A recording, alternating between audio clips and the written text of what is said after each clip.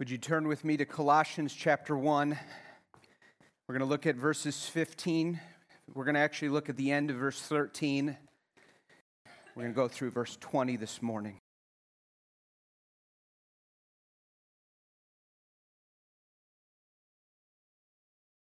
I feel almost compelled, but it would be weird and not appropriate for other reasons for us to all take our shoes off, because we are standing on holy ground this morning as we look at this passage.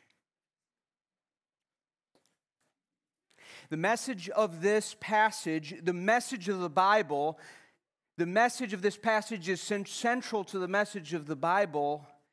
And this message, if you receive it, will keep you out of hell. And if you ignore it, you'll go to hell. That's how serious this is. This is a message that you need on a Mother's Day. This is a message that mothers have prayed for their children to receive with the eyes of faith. This is a passage that every woman and mother needs to embrace themselves.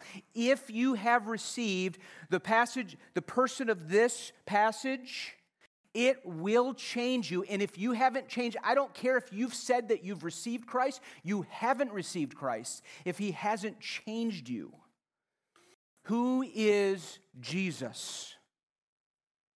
It's the most important question you will ever answer.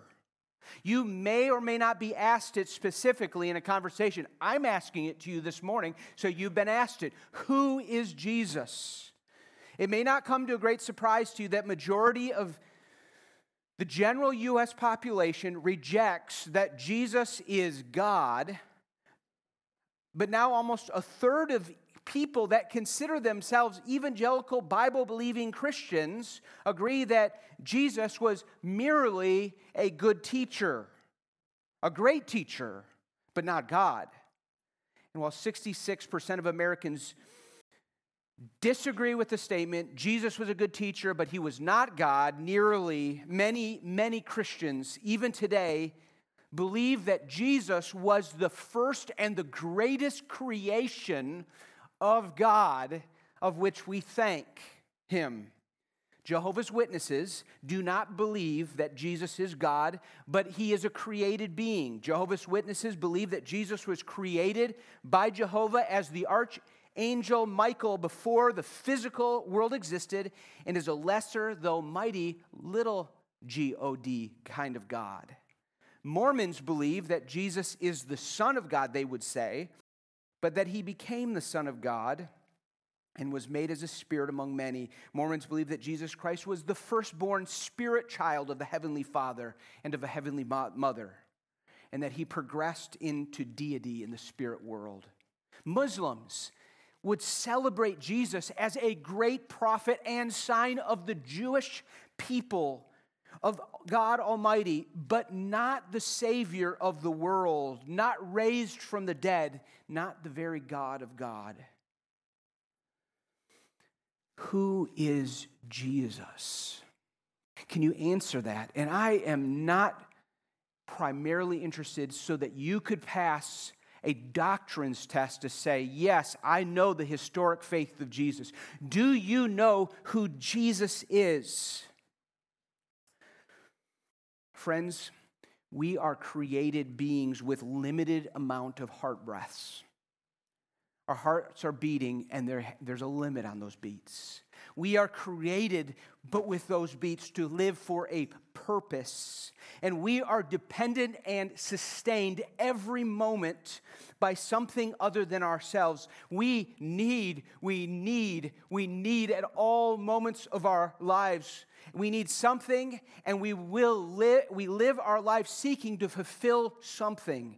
And Christianity's answer is that it is found in a person, and it's found in Jesus Christ. As we come to this passage, would you look with me at the end of verse 13, which was last week's passage, and it says here, His beloved Son, at the end of verse 13. The kingdom of His beloved Son, verse 14, in whom In the Son, we have redemption, the forgiveness of sins. He is the image of the invisible God, the firstborn of all creation. For by him all things were created, in heaven and on earth, visible and invisible, whether thrones or dominions or rulers or authorities. All things were created through him and for him. And he is before all things. And in him all things hold together. And he is the head of the body, the church. And he is the beginning, the firstborn from the dead, that in everything he might be preeminent, first over all. For in him all the fullness of God was pleased to dwell, and through him to reconcile to himself all things, whether on earth or in heaven, making peace by the blood of his cross. Amen. Oh, Father, please help us. Take the veil from our eyes that we would see and savor Jesus Christ. In his name I pray, amen. The Colossians, of whom this letter is written, are a group of mostly non-Jewish people, Gentiles, who threw their idols away when they surrendered their lives to a person they had never seen before, but now believed with all their heart that he had risen from the dead and that his name was Jesus Christ. He was the Messiah of Israel. He was the true God and maker of the world. They believed this gospel when Epaphras preached it to them, and the Spirit came into their lives, and they were changed. And yet, and we're going to see this in the coming weeks as we go through Colossians, but in the season ahead of this young church, false teachers were coming in the midst of their churches, and they were teaching them that, okay, Jesus is how you start your salvation plan, and yes, he is a Savior, and he rose from the dead. All of that's good, but to really be right with God and having a fulfilling, satisfying, protected, whole life that is full, you needed Jesus, but there are some other things you need. You need to worship angels, and there's some practices here, and there's certain dietary customs you need to follow, and there's certain practices of rituals you need to do this. And Paul is writing them to say, stop listening to that is wrong. Jesus is everything. Jesus alone is the only way. Jesus plus something else to be right with God and to live the life God has called you is not Jesus at all. It's not Christianity. I would say that we are tempted in our day and age to have a mindset that we could say, yes, I need Jesus, but I need Jesus. I need Jesus plus I need this family life. I need Jesus, but I need these self-help books. I need Jesus and I need a good self-esteem. We live in a culture that says, I need Jesus, but I can do it. But I just need to believe in me a little bit more. I need to realize who I am, Jesus, and I need to figure out myself through a personality test, or Jesus and a parenting technique, or Jesus and the cabin up north, or Jesus and certain sports, or Jesus and a certain education method, Jesus in America, Jesus in republicanism, Jesus, and you fill in the blank. And the answer to this letter to Colossians is, Paul wants to say, your life is all centered in Jesus. And when you really know who this Jesus is, it'll start to really make sense. I am persuaded that we as Christians far too often do not know truly who Jesus is to the depths of our heart experientially. And in these verses 15 through 20, Paul is like either sharing a Christian hymn that he already knew and was being circulated among churches, or he is writing this himself, and he is saying, I want you to see, and if you walk through these verses, you almost could see two types of stanzas like you find in a hymn. And stanza 1 in this psalm, or in this Colossians passage, this this song, it's almost like he's saying, Jesus is supreme over all creation. And we find that verses 15 through 17. He is the firstborn of all creation. And then in the second half, in verses 18 through 20, he is the firstborn from the dead. He is supreme over a new creation. However, when we find and come across this world, he is the firstborn, we may stumble on that and say, well, it seems like a firstborn means, what does it mean in our culture, in our society? A firstborn is the first person in the birth order that was born into our world. But that is not the meaning of the word in Jesus' time primarily, or at least in a very theological sense, both in the Greek culture as well as in the Old Testament. To be the firstborn meant to be the first in rank. It meant to be the first in authority. So much so that in the psalmist in Psalm 89 will say, and he's speaking of the Messiah, I will make him the firstborn, the highest of the kings of the earth. Now, what I want to do this morning is I want to help you think about Jesus this way. I pray that you will truly take in who Jesus is. I hope that you'll go as a family and talk about who is Jesus. I hope that you will apply the reality of who Jesus is. I hope that every Sunday, week after week, in every Sunday school, and I hope our home studies and life groups will say, who is Jesus? And we will answer it, not just to be able to finish and answer fill out a test and be able to say it, but we would understand it to the depths of our beings. Who is Jesus is the most important question you will ever ask, friends. And secondly, what is your relationship to him? What are you doing about this truth? I want to give you 5 words that I heard this week. Steve Lawson shares this in a message, and I just love how he connects these points, and I want to bring them to you. 5 words of who Jesus is. Number 1, Jesus is God. Look at verse 15. He is the image of the invisible God. God made man and woman in his image, and we are not God. But Jesus is different than any other human being. Though he is a human being, he became a man. Jesus is the second and true Adam, and he is the second person of the Trinity. He is the Son of God, and he is God the Son. And it says it here, he is the perfect image of God, and he is God. In the beginning was the Word, John wrote, and that's Jesus. And the Word was with God, and the Word was God. He was in the beginning with God.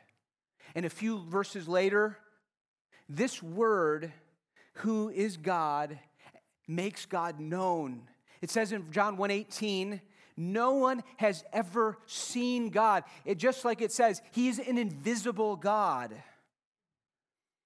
But the Lord Jesus has made him known, or the New Living Translation says, but the unique one, who is himself God, that's Jesus, is near to the Father's heart. He has revealed God to us.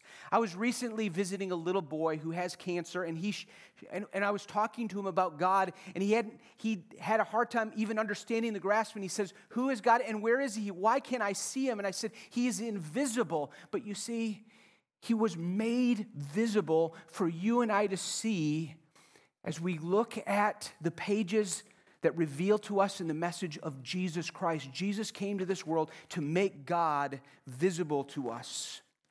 We see this from pages after pages throughout Scripture. Jesus' name show us that he is. He is the Son of God. He is this Son of David that has come. He is the fulfillment of all the prophecies. Prophecies that were only made about God coming are now being fulfilled in Jesus.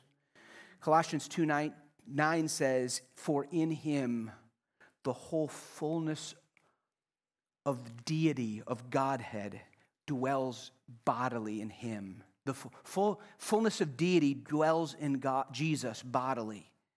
And in Romans chapter 9, it says that the Messiah, Christ, who is God over all and is blessed forever. Friends, Jesus is God. You will not be saved unless you confess that Jesus is truly God. Because you see, if Jesus is not truly God, he cannot save sins. He cannot bear the wrath of someone else, God's wrath. He can on our behalf.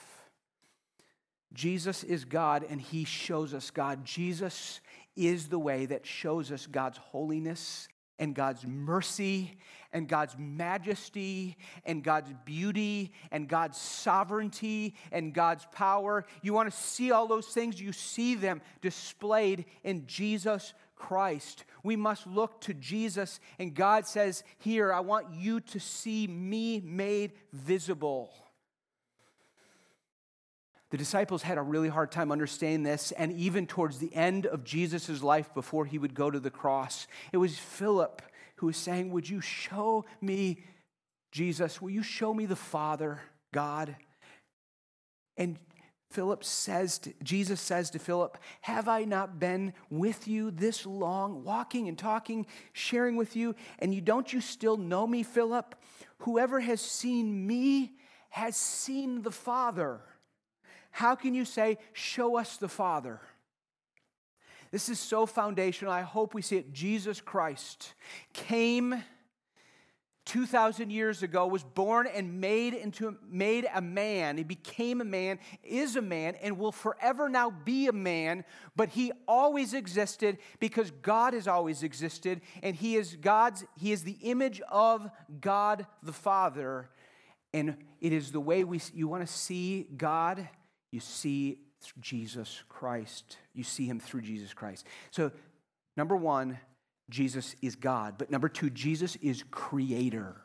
And that should make sense because God creates the world. Look at what he says here. He is the firstborn of all creation. He is the highest of rank of all creation. He is not part of creation. He's going to make that very clear in the context. He doesn't say he's the first of creation and then all the other creation. It says he is the first in rank of creation, and then he explains because by him all things were created in heaven and on earth, visible and invisible, whether thrones or dominions or rulers or authority, all things were created through him, that's through Jesus, and for him, for Jesus. We won't go there, but I would encourage you to look at Proverbs chapter 8, and as you look at Proverbs chapter 8, you see who is with God when he created the world, and it says wisdom was. And you see, there's almost a picture here that Jesus is the wisdom of God. And we're going to see that actually in chapter 2 here, that all the wisdom of God is seen in Jesus.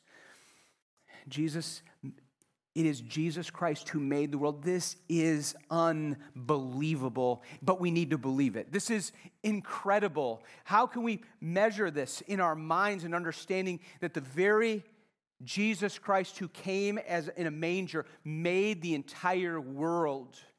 He made the world, everything in it. It says here in Hebrews chapter 1 that the Son Jesus, he was appointed heir of all things through whom he created the world. Or 1 John chapter 1, John writes, this word, which is Jesus, without him was not anything that was made. And in him is life, and the life was the light of man. Friends, the person that we call Jesus Christ, the person who is the author and perfecter of our faith, the one in which we say must pay for our sins, the one in which we pray to and say, in Jesus' name, amen. This Jesus made everything. He made you. He made everything, every molecule in this created order. I was going to say universe, but beyond this universe, in all of the universes, in all created matter, every atom, every subatomic particle, everything is made by Jesus Christ.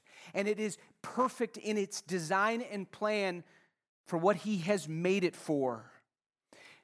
This means that every enemy of ours is made by God. He's going to say, whether thrones or dominions or rulers or authorities, what Paul is referring to, even all of the spiritual powers who are against the Christians in Colossae, in the Roman Empire, all of the so-called gods and demonic powers that were against Christianity, they are made by God. Every enemy that you have, Satan, cancer, your difficult people and difficult circumstances are made by God. That doesn't mean God sins, and that doesn't mean that God is the author of sin, but in some way that some of it is mysterious to us. God made all things, whether thrones or dominions or every power, God made them, and that must settle into our minds and go with us and say, if Jesus made everything, including all of my difficult people and all of my difficult circumstances, including all the powers that I get angry about or I'm upset about or I'm fearful of, if God made all of those things, then how should I then think? Jesus made your family. He made your children. He made your parents, your siblings. He made the people in this room and He connected you to them. He made all of them. He owns them. God, parents, grandparents, God owns your children. He made them. And He made you. You belong to Him by the virtue of Him making you. And unless you made yourself, then you can be the boss. Because He made you, He is the boss. He knows how things work, and only He ultimately knows how things work.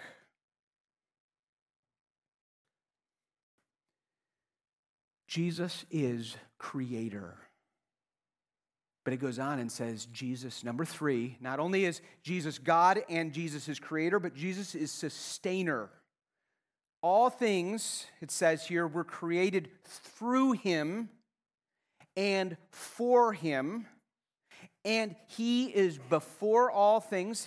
He pre-existed before everything. And in Him, all things hold together. Not only was Jesus the great mover, Jesus who was in a manger, He not only made things before He was made into a man and became to earth, not only did He make all things in the universe, including you, and your parents and your ancestors and all creatures, but He sustains them. It says all things hold together by Jesus. He is the unifying principle of all things. He is constantly sustaining you, my friend. He is constantly sustaining all our enemies, and He sustains cancer or removes cancer, disease or removes disease, all governments, all economies, ecosystems, our human brain that is so amazing and complex, our heart that beats, the sun and all the universe, all of the things, the distance between the sun and the earth, gravity, all laws of nature are all sustained because Jesus Christ keeps them sustaining and doing what they are supposed to do, and they are according to His plan and His will. All things are sustained by Jesus. Sinclair Ferguson once said, "The simplest and humblest minds that are truly of a believer knows something about everything." Although he never knows everything about anything, we always know something about everything. And that something about everything is that God made it and God sustains it. Now, it should make our minds and our hearts go, think, what does this mean? Work this out in your life. Through the troubles and the trials and the difficulties and the opposition, the blessings, the things that come into your life. What does this really mean that the Jesus Christ is this God who made and sustains all things? And He has never stopped holding on to it. Whether He was a baby in the womb of Mary or now. He is always controlling all things. It is hard to us to even fathom these realities. It says in Hebrews 1:3, He upholds the universe by the word of His power. Or in Revelation 4, when they're praising Him, it says, You created, Jesus, you created all things, and by your will they existed. Friends, one of the most difficult things for us to get into our minds, and we struggle with fear and we struggle with anger, is because we want control in our lives. You are not in control, but Jesus always is. You are not in control. He has given you will, and He has given you ability to make decisions, and He has given you a certain stewardship over things that appear like a control, but ultimately it is under His hands.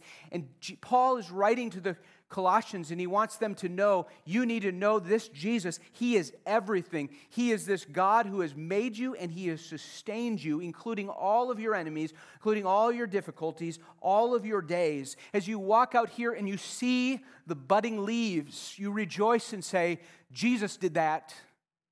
And Jesus is going to do that tomorrow. And when the sun comes up tomorrow and it starts to get warm, you'll say, Jesus is doing that. He's doing that freshly again, and He's doing it for a purpose. It's for Him. These leaves are budding to say, Jesus be praised. I have a pet right now, Millie. God made Millie, and Millie has never sinned, even though she gets in the way. You and I sin. But Millie's job is to glorify Jesus for as long as Millie lives. And she'll glorify Jesus.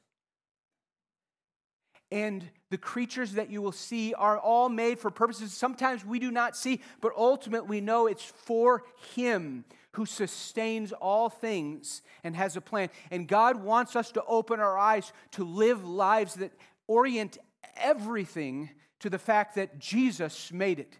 Jesus is making that field that is now growing because of the crops we planted. Jesus takes seeds that die and brings life. And that reminds me that Jesus died and brought life to all who believe in Him.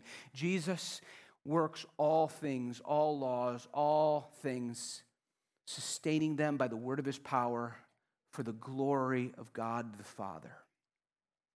Jesus is God, and Jesus is creator and sustainer. And I want you to see this. Jesus is Lord. Jesus is Lord. It says here in verse 17 or in verse 18, and He, this is Jesus, is the head of the body, the church.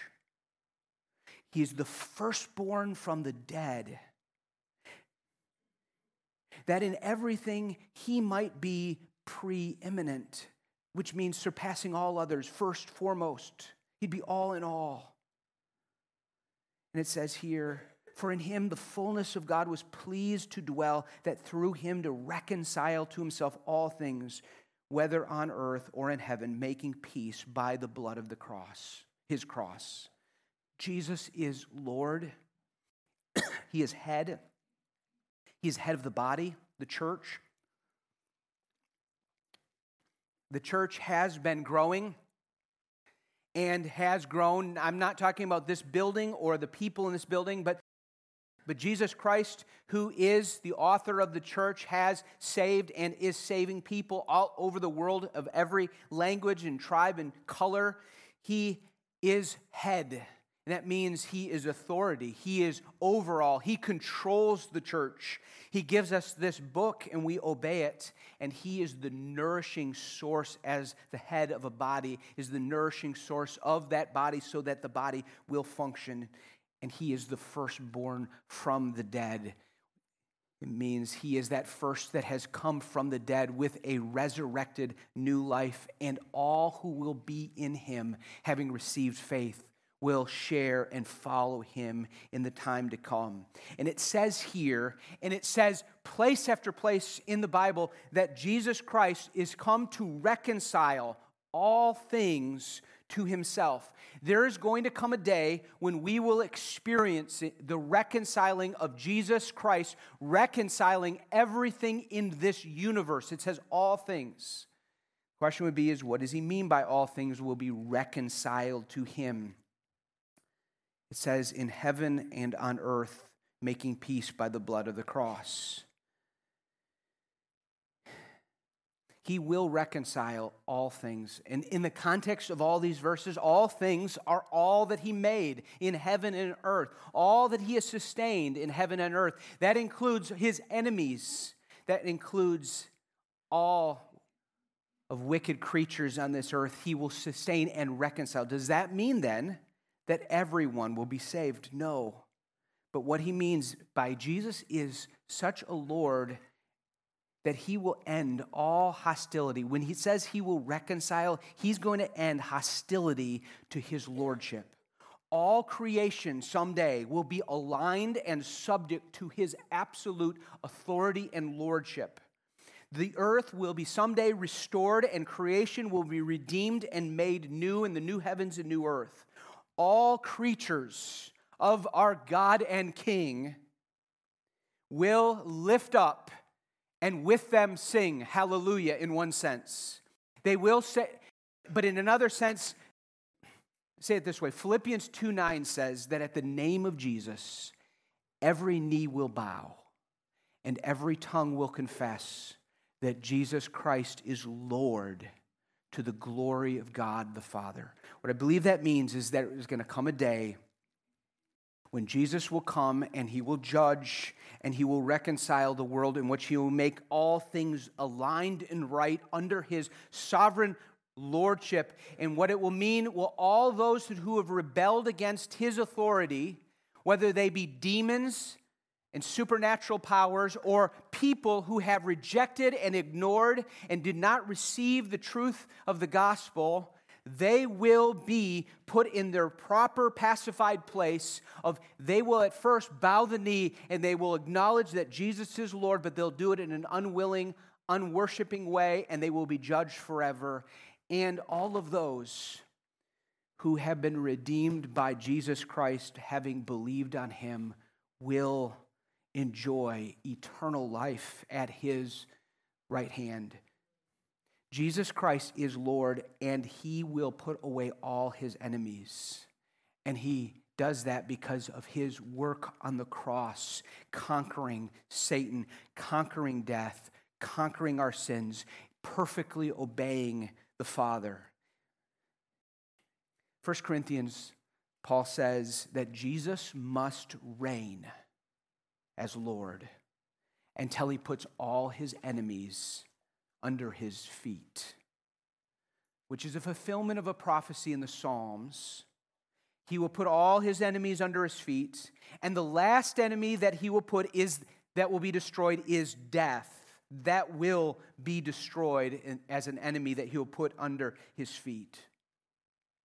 Friends, Jesus Christ is Lord.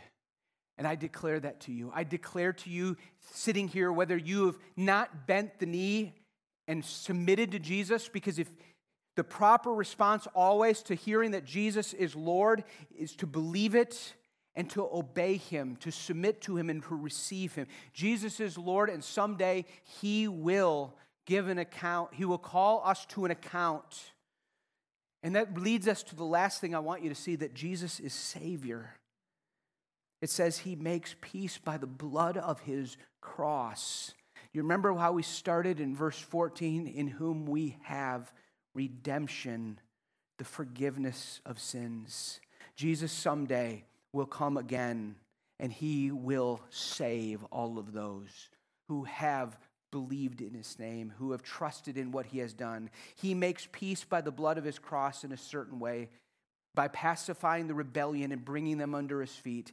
And he will bring it in a way, and he will destroy and bring in judgment in hell to those who rebel and do not turn from him. But he makes peace by the blood of the cross to those who believe in the most glorious way.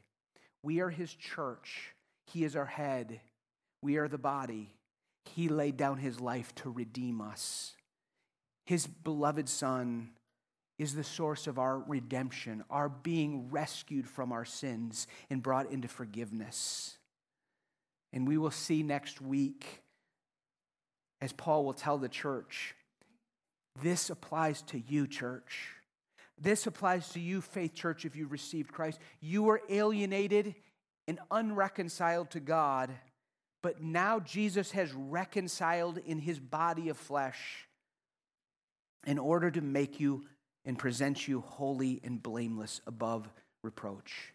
Jesus is God, and he is creator, and he is sustainer, and he is Lord, and he is Savior. I wonder what relationship you have to him. I call you to, I invite you, I plead with you to hear God's word now. Call upon the name of the Lord and be saved. He saves all those who humbly reach out to him in faith. Someday you will stand before him, the Son of God, the Creator, the Sustainer, the Savior, the Lord of the universe. You will bow down and you will confess that he is Lord. How will you do it? Will you do it now? Have you received him as your Lord and Savior? Trust him. Friends, if you've done that, do you submit to him daily by trusting in him?